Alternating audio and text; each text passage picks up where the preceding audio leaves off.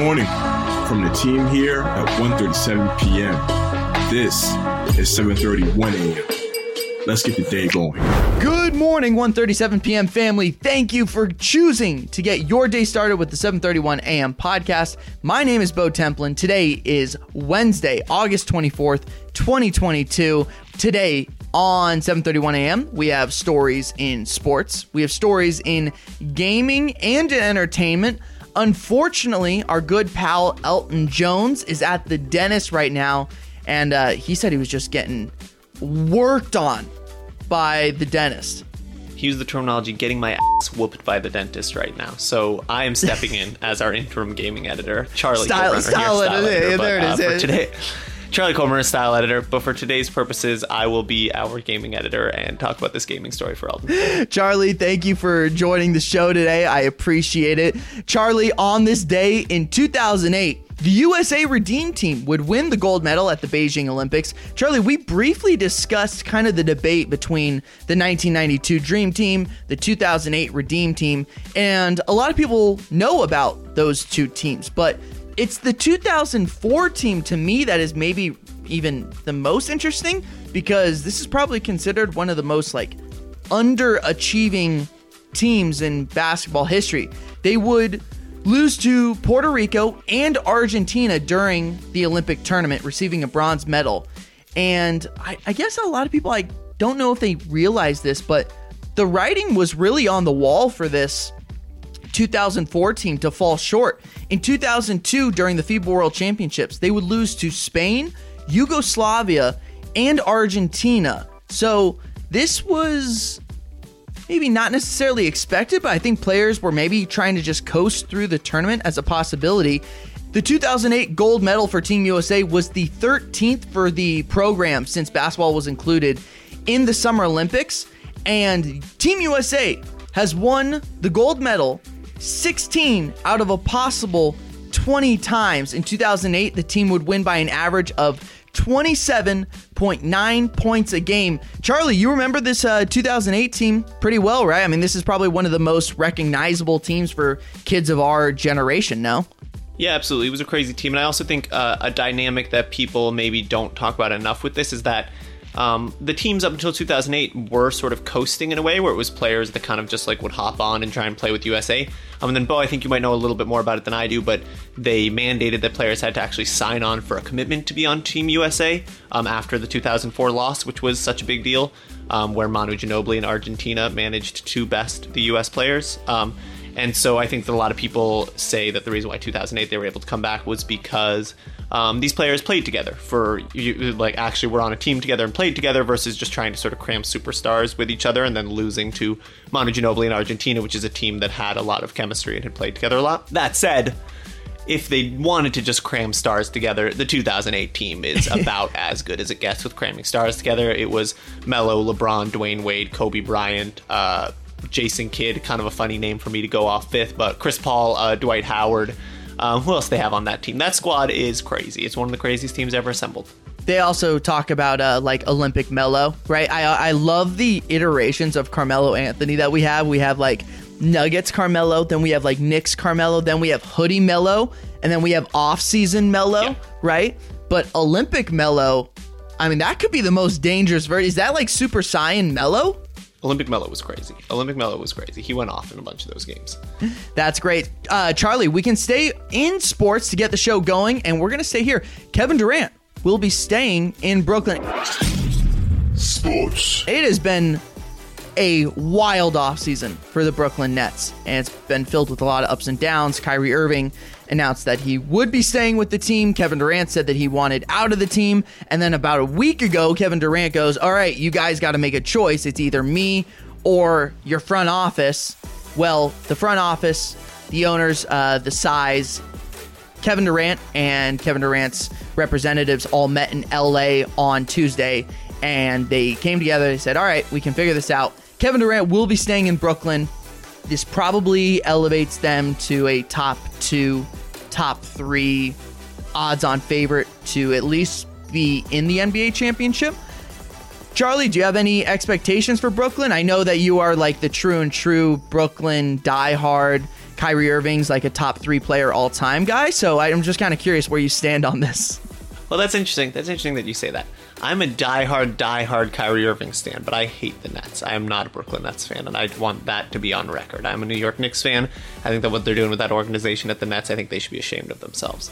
But I think Kyrie Irving is the coolest player of all time, and it's on the record. That I'll put on the record as well.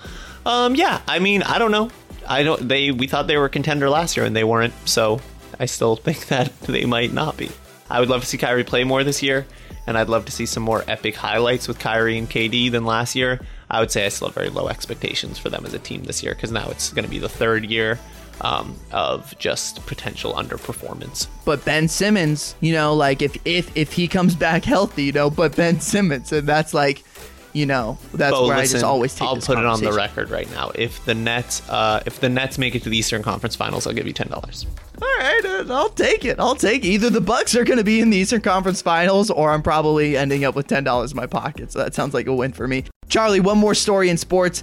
Fernando Tatis Jr. spoke to the media for the very first time since testing positive. He also announced that he would be getting surgery, and this surgery is for his shoulder. He dislocated the shoulder 4 times, I believe, over the course of like a 11-month span. And this is something that he had been avoiding. And a lot of people are kind of viewing Tatis getting this shoulder surgery as like a peace offering to the team. He said that he would be staying in San Diego for a majority of the offseason. He said, I'm going to get the surgery. He said, quote, I would like to start today by saying how truly sorry I am. I am really sorry. I've let so many people down. I know I have a lot of love I have to gain back, and I have a lot of work to do. It's going to be a very long process to gain everybody's trust. Tatis said he has received a lot of support and tough love from teammates. Says the guys have his back. He asked them for help and accountability. Charlie, this is like one of the things I think a lot of people don't necessarily understand about locker rooms in general. Draymond Green has a great quote where he said, the teams that have the quietest locker rooms usually have the worst record because they're not willing to hold people accountable. They're not willing to get in anyone's face. And if the Padres are able to go to their superstar player, Fernando Tatis Jr., and say, hey, you messed up. This is wrong. You can't do this. We need you. That's a good thing for the San Diego Padres. So big news certainly over in the world of baseball. Charlie, this is usually where we would go to Elton Jones, but now I'm going to head on over your way to help me out with gaming. What's going on? Gaming. Yeah, so this one I could step in for because it's also Star Wars adjacent. That's one of my areas of expertise. So the Knights of the Old Republic, or KOTOR remake, is heading to a new studio. I have to start with an admission, which is that I've never played Knights of the Old Republic, which I know as a diehard Star Wars fan, I feel like my most pretentious Star Wars fan friends do this thing where they're like, bro, Knights of the Old Republic is the greatest piece of Star Wars media ever released, and if you haven't played it, you're an idiot. I tried to play it on the mobile at some point, but just like I think I need to be more immersed in it, so I'm actually very excited about this remake, but bad news about the remake. Well, we'll see. I think by the end of this story, I'm realizing it's not even that bad of news. The highly anticipated remake of Knights of the Old Republic, one of the most beloved Star Wars games, pieces of media of all time, is heading to a new developer after a very bumpy ride in a lot of ways. There's been a lot of news constantly about this remake. So it formerly was being helmed by the developer based in Austin, Texas, Aspyr Media, and now it's heading to one of Saber Interactive's Eastern European studios. That said, though, both of these developers are owned by Embracer, so they're both owned by the same company. They're just kind of moving the developer, I guess. Embracer is aiming to recreate the magic of the 2003 game, but updating with modern technology, a developing trend in gaming where they remake games that have already existed for a modern audience. That said, the biggest takeaways from this are, again, there's still no release date for it. People think we're probably still about 2 years out from an actual release, but Embracer said they're not expecting any actual major delays based on this change. But we still don't have release dates, still probably 2 years, but this most likely does not mean that it's being pushed further back than that. So this is sort of inside baseball about the creation of the game for fans of the game. It still is a super long way out. This is hopefully not delaying it anymore, and hopefully just means we will get a better final product. But we'll see. Thank you, Charlie. We'll now head on over into entertainment, where we got some pretty big Warner Brothers news, actually.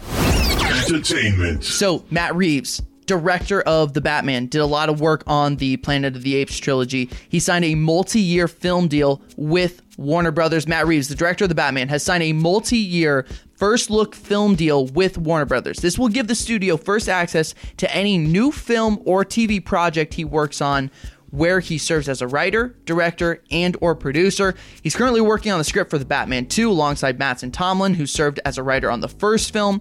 Reeves is also working on the Batman spin-off series based on the Penguin, which will star Colin Farrell in the lead role. I watched The Batman again last night, so this is great timing. I'm very excited about all this news. The deal will essentially give Reeves a green light on almost any project with Warner Brothers, whether it has to do with the Batman or not, according to the studio's co-CEO Michael DeLuca.